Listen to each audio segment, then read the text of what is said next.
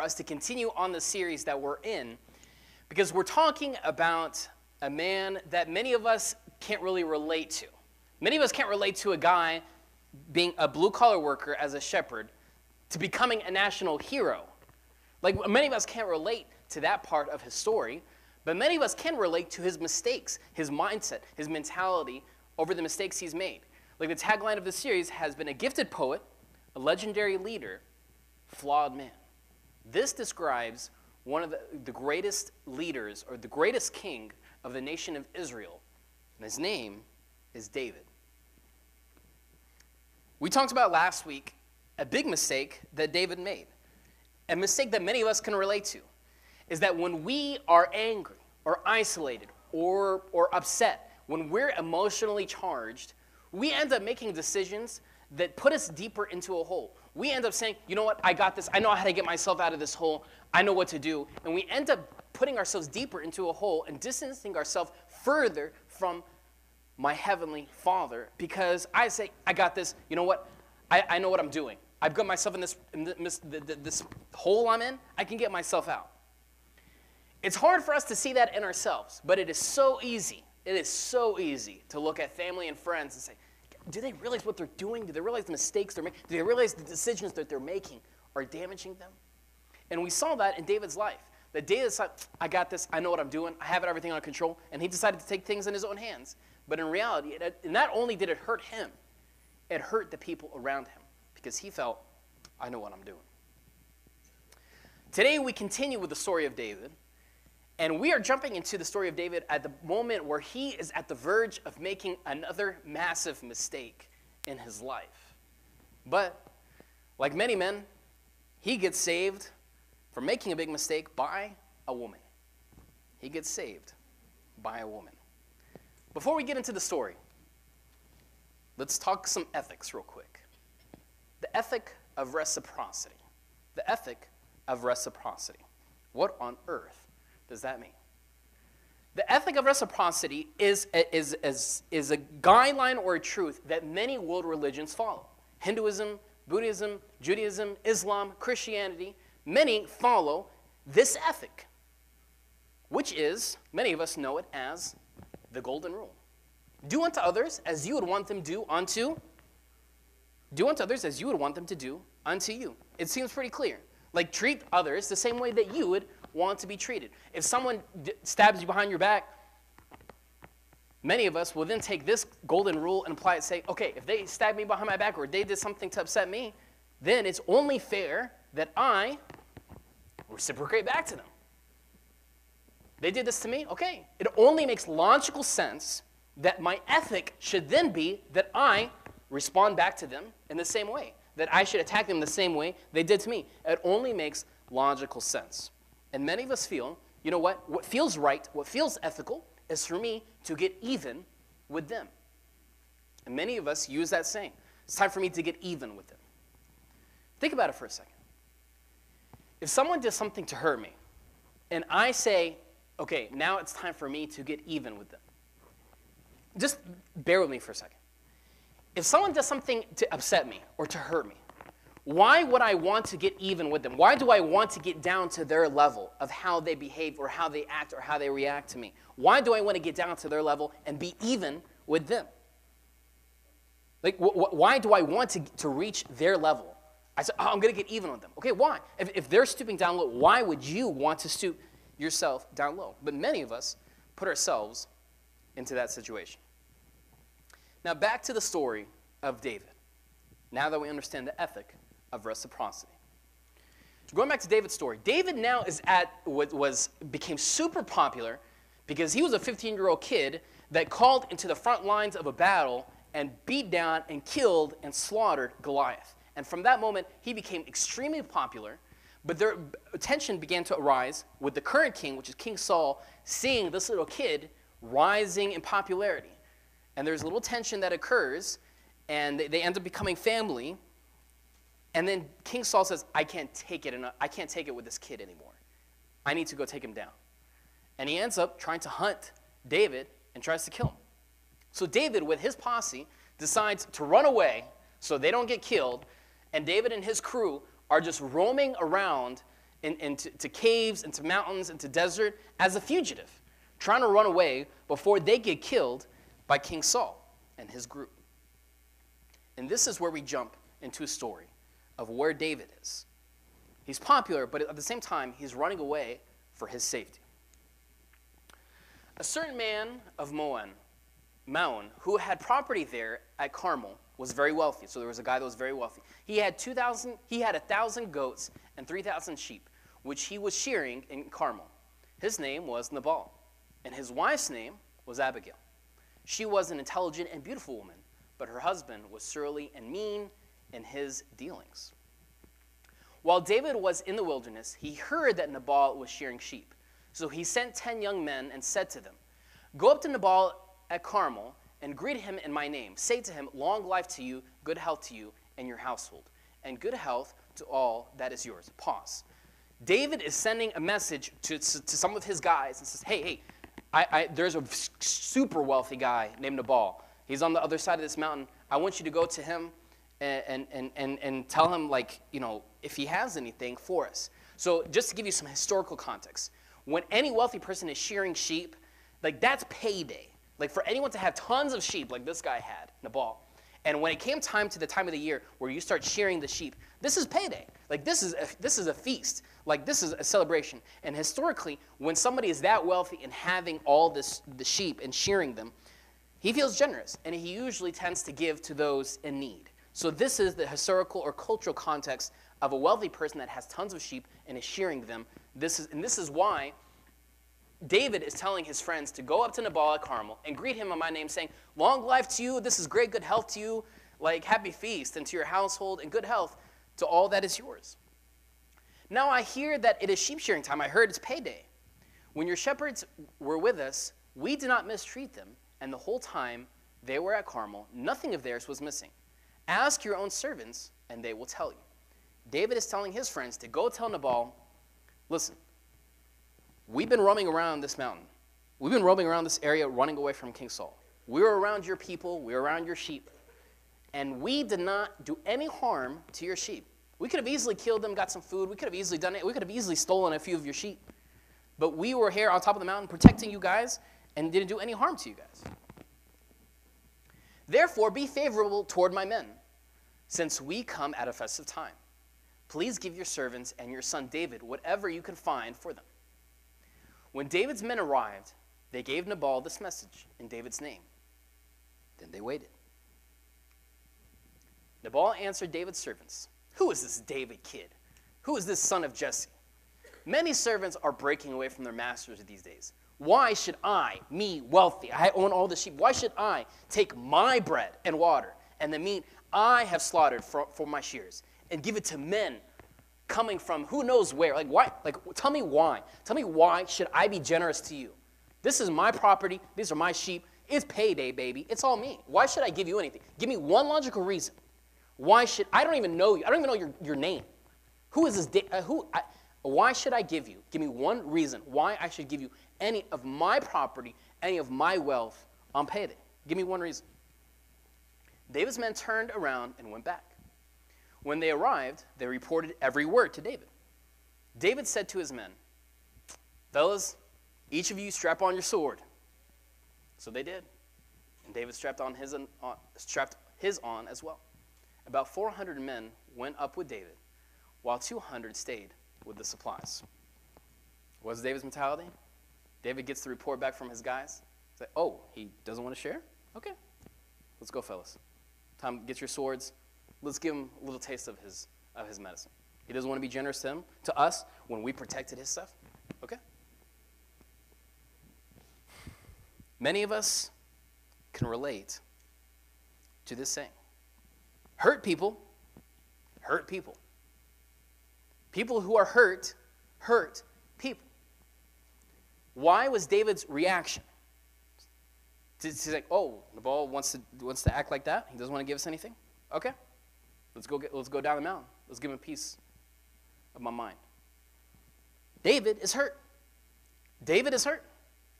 David is a hurt person running away from a family member, from his family, running away from King Saul to protect himself. And he's agitated, he's hurt, he's lonely. And he's a hurt person planning to hurt other people. Many of us are the same way. When we're hurt, it's easy for us then to take out our anger, maybe on our spouse, maybe those around us, without realizing. Hurt people hurt people. And David had a mentality that many of us have. He justified his rights. He justified his actions. It's only ethical. It's only right that he is being mean to me, okay? The only thing is for me to reciprocate that back to him. That's ethics. He's being mean to me, so I'm going to give him a piece of my medicine, of my mind. That it only makes sense. And he began to justify his actions. And many of us do that. We come up with excuses, justification for the mistakes and decisions that we make. It's fine for me to message this person. It's fine for me to go out with this person. It's fine for me to do that. Because I'm in this position, I'm unique. It's okay. The beauty of our ancient faith. The beauty of our ancient faith. That the church guides us of how we should communicate and how we should talk to our Heavenly Father. We talked about last week that the church gave us a guide, this book, which is the collection of ancient prayers that the church has used for centuries to guide us in prayer. And there's a part in the middle, during the 6th hour of the day, where we say, and when you hear it every Sunday in the service, Lord, there is no excuse, there is no justification for my sins. There is no excuse, there's no justification because of the dumb mistakes that I make. I get very creative of giving myself excuses or a reason of why I should act this, why I should respond this, or why should I give it back to that person. I have every right, and we justify it. But the church reminds us, okay, you know what, when I pray, instead of just saying, Lord, bless me, the church is teaching me to say, you know what, there is no excuse. There's no justification because of my mistakes. I need to stop getting creative of justifying my actions. We continue. One of the servants told Abigail, which is Nabal's wife, David sent messengers from the wilderness to give our master his greetings, but he hurled insults at them. Yet these men were very good to us. They did not mistreat us, and the whole time we were out in the fields near them, nothing was missing. Night and day, they were a wall around us the whole time we were herding our sheep near him. So a servant is now telling Abigail, dude, why is your husband snapping like that? Why is he overreacting? David and his crew have been very nice to us. They've been protecting us basically on top of the mountain. They didn't steal any of our sheep. They didn't do any of that. So why is your husband losing it like that? Now think it over and see what you can do, because disaster is coming, is hanging over our master and his whole household. He is such a wicked man that no one can talk to him. Abigail acted quickly. She took 200 loaves of bread, 2 skins of wine, 5 dressed sheep, 5 measures of roasted grain, 100 cakes of raisins, and 200 cakes and a partridge in a pear tree, and pressed figs and loaded them on donkeys. Then she told her servants, go on ahead, I'll follow you. But she did not tell her husband Nabal. As she came riding her donkey into a mountain ravine, there were David and his men descending toward her. And Abigail now intersects with David and his crew. David had just said, it's been useless. All my watching over this fellow's property, watching Nabal's place in the wilderness so that nothing of his was missing. He has paid me back evil for good.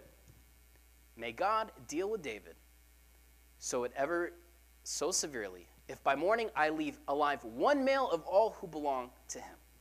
Now David is hurt person planning to hurt people.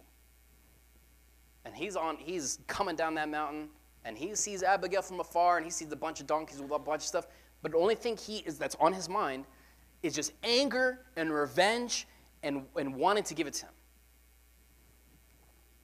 When Abigail saw David, she quickly got off her donkey and bowed down before David with her face to the ground. She fell at his feet and said, pardon your servant, my lord, and let me speak to you. Hear what your servant has to say. Abigail, in her wisdom, says, okay, if I'm going to kind of dissolve this conflict, dissolve this tension of David about to crush my husband and take down this entire village, let me come with love. Let me come with grace. Let me come with patience. Let me come with humility. Ladies, I'm not saying, this is a different historical context. I'm not saying that you do a prostration in front of your husband, and I'm not saying this. But now she is coming to this man with respect and honor, wanting to dissolve any type of conflict or tension. Please pay no attention, my lord, to that wicked man, Nabal, my husband. He is just like his name. His name actually means fool, and folly goes with him. And as for me, your servant, Abigail, I did not see the men my Lord sent. And now, my Lord, as surely as the Lord your God lives, and as you live, since the Lord has kept you from bloodshed and from avenging yourself with your own hands, may your enemies and all who are intent on harming my Lord be like Nabal. And let this gift, which your servant has brought to my Lord, be given to the men who follow you. Look into how smart and witty Abigail is.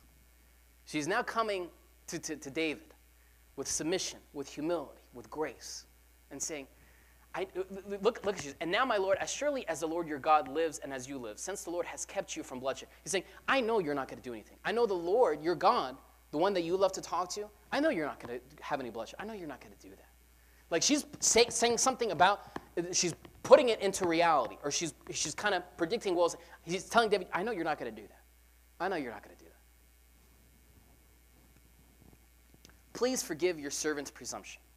The Lord your God will certainly make a lasting dynasty for my Lord, because you fight the Lord's battles, and no wrongdoing will be found in you as long as you live. Abigail, with her grace, the Lord your God will certainly make a lasting dynasty. The Lord has so many great things planned for you, David. God has so many great things for you. Are you really wanting to ruin it? Because you're a hurt person wanting to hurt people? Are you wanting to really ruin it? Abigail's basically telling David, what story do you want to tell? What story do you want to tell? Do you want to throw it all away just because you want to get back evil? You want to have this ethic of he does something bad to me, I'm going to do bad to him? You want to go by that? What story do you want to tell, David?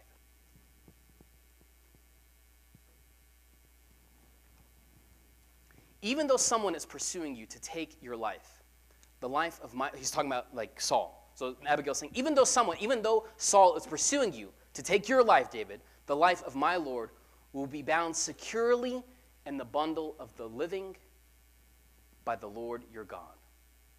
But the lives of your enemies he will hurl away as far from the pocket of a sling. Let's take down what Abigail's telling David.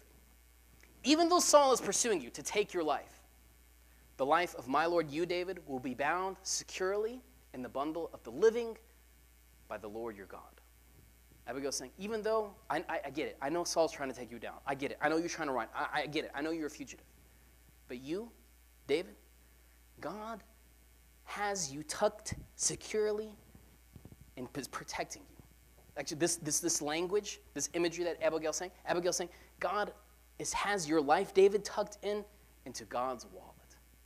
God has you protected. God has great plans for you. Are you going to ruin it now just because of your emotionally charged response? Gabriel's saying, God has so many great things planned for you, David. Like, just pause, think. What story do you want to tell? Are you wanting to ruin it just because you're wanting to get back? God has you stored securely in your wallet. Ladies, imagery for you is God has you stored in God's purse. Think how many things are in my mom's purse. There's 10,000 things in it. And David's life is secured in God's wallet. When the Lord has fulfilled for my Lord every good thing he promised concerning him, and has appointed him ruler over Israel, my Lord will not have on his conscience the staggering burden of needless bloodshed or of having avenged himself. What is Abigail saying? So when you become king, when all this becomes into fruition, you're not going to have hanging over you the mistake that you made of wanting to get back at Nabal. You're not going to have any of that hanging over your shoulder, because I know you're not going to do this. And when the Lord your God has brought my Lord success, remember me. Remember me. David said to Abigail, praise be to the Lord, the God of Israel, who has sent you today to meet me. May you be blessed for your good judgment and for keeping me from bloodshed this day and from avenging myself with my own hands. Otherwise, as surely as the Lord, the God of Israel, lives, who has kept me from harming you, if you had not come quickly to me, Abigail, if you did not act quickly, not one male belonging to Nabal would have been left alive by daybreak. Then David accepted from her hand what she had brought him and said, go home in peace. I have heard your words and granted your request. When Abigail went back to her husband, Nabal, he was in the house holding a banquet like that of a king. It's payday, baby. He's celebrating. He was in high spirits and very drunk. So she told him nothing at all until daybreak. She was wise. She's like, okay, if I'm going to break it to my husband, like my whole conversation, what happened with David, let me kind of wait until morning until he's sober. Then in the morning, when Nabal was sober, his wife told him all these things. And his heart failed him, and he became like a stone. About 10 days later, the Lord struck Nabal, and he died. Then David sent word to Abigail asking her to become his wife. Again, this is the historical context of Abigail became one of David's many wives, but that's a different conversation for a different time. But let's pause this story here. We have three main people in this conflict that arose: Nabal, David, and Abigail. Nabal was saying he's wanting to pay evil for good, like the good that David and his group has been doing, protecting Nabal and his community.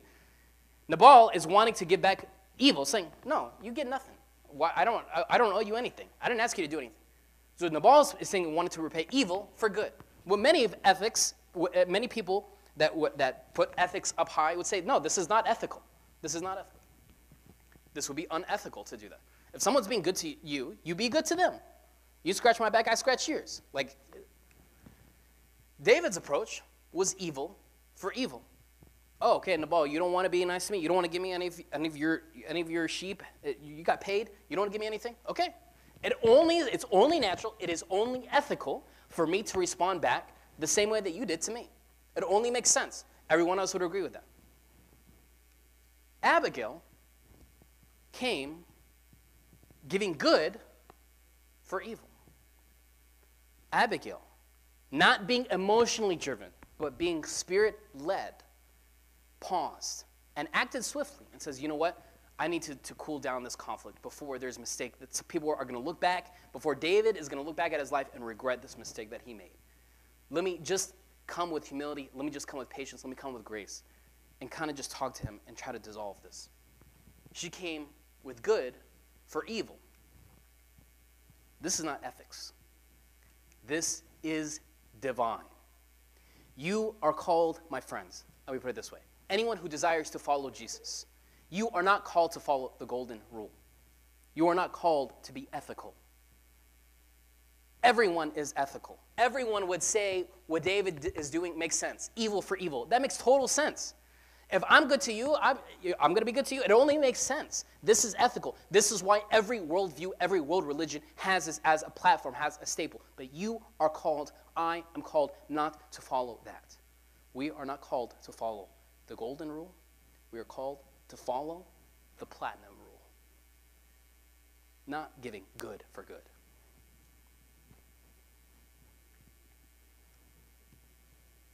Peter, St. Peter, one of the first followers of Jesus, one of those 12 guys decided to commit his life to following Jesus. This is what he told early Christians who were being persecuted. He's writing a letter to early Christians being persecuted. Do not repay evil with evil or insult. I know they're persecuting, but do not repay evil with evil or insult with insult. On the contrary, on the opposite, repay evil with blessing. Because this you were called, so that you may inherit a blessing. You are called not to give bad for bad. You are called to live above that. You are called, you are designed for more than that. Question for us. Do I really want to be even with someone I don't even like? Do I want to be even? Like, do I really want to get back? Okay, if I don't like the guy, why am I wanting to get back? If I'm wanting to rise above him, I have to restrain myself and not just want to stoop down to get down to his level. Getting even is easy.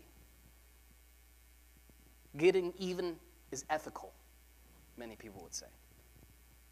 But you are called, you are designed not to be ethical. You were designed to pursue divine ethics. You are called to pursue divine ethics. Your designer, my designer, has not called me to pay evil for evil or good for good. My designer, my heavenly Father, has called me to live above and beyond that. Instead of getting even with somebody, pull ahead of that person by resisting to get even. Pull ahead of that person. Rise above that person by resisting to get even. When the emotions get the best of us, and we're about to make a mistake, that we'll look back and say, what did I do that? Ask yourself, what story do I want to tell? Do I want to say that I got even with that person, so that's why I text them back, that's why I emailed them back, that's why I did this to them? Because I want to be an ethical person. They did this to me, now it only makes sense for me to do the same. What story do you want to tell? That's the question Abigail asked David. Last question for us to think about. What would it look like? What would it look like for me to return good for evil? What would it look like? If I made it my pursuit to always extend goodness, always to extend love, always to pursue divine ethics, if I continue to pursue, what would it look like? I'll tell you, if you pursue that, any grudge, any bitterness that you have against someone else, that won't be holding you back. They won't own you. That person that's behaving bad to you, they won't own you. What would it look like? What would it like for me to return good for evil? Questions for us to think about this week.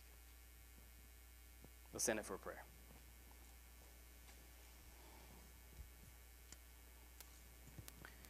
In the name of the Father, and the Son, and the Holy Spirit, one God, amen. Lord, so many of us can relate to David. Somebody who justified himself, justified his actions. I have every right to act this way. I have every right to give it back. And we can all relate to that. But when we do that, we're giving someone else the privilege and the authority. They control our joy. They control our life. But you didn't call us just to be even. But you have called us to live for something so much more than that. Help us to realize that you have created us in such a beautiful and special way and have called us to live above and beyond that. Through the prayers of all your saints, hear us as we all pray together, saying, Our Father, who art in heaven, hallowed be thy name. Thy kingdom come, thy will be done, on earth as it is in heaven. Give us this day our daily bread, and forgive us our trespasses, as we forgive those who trespass against us. And lead us not into temptation, but deliver us from the evil one. In Christ Jesus our Lord, for thine is the kingdom, the power, and the glory forever. Amen. All right, thank you guys. We will continue our story of David next Sunday. And then in 2 weeks from now, we will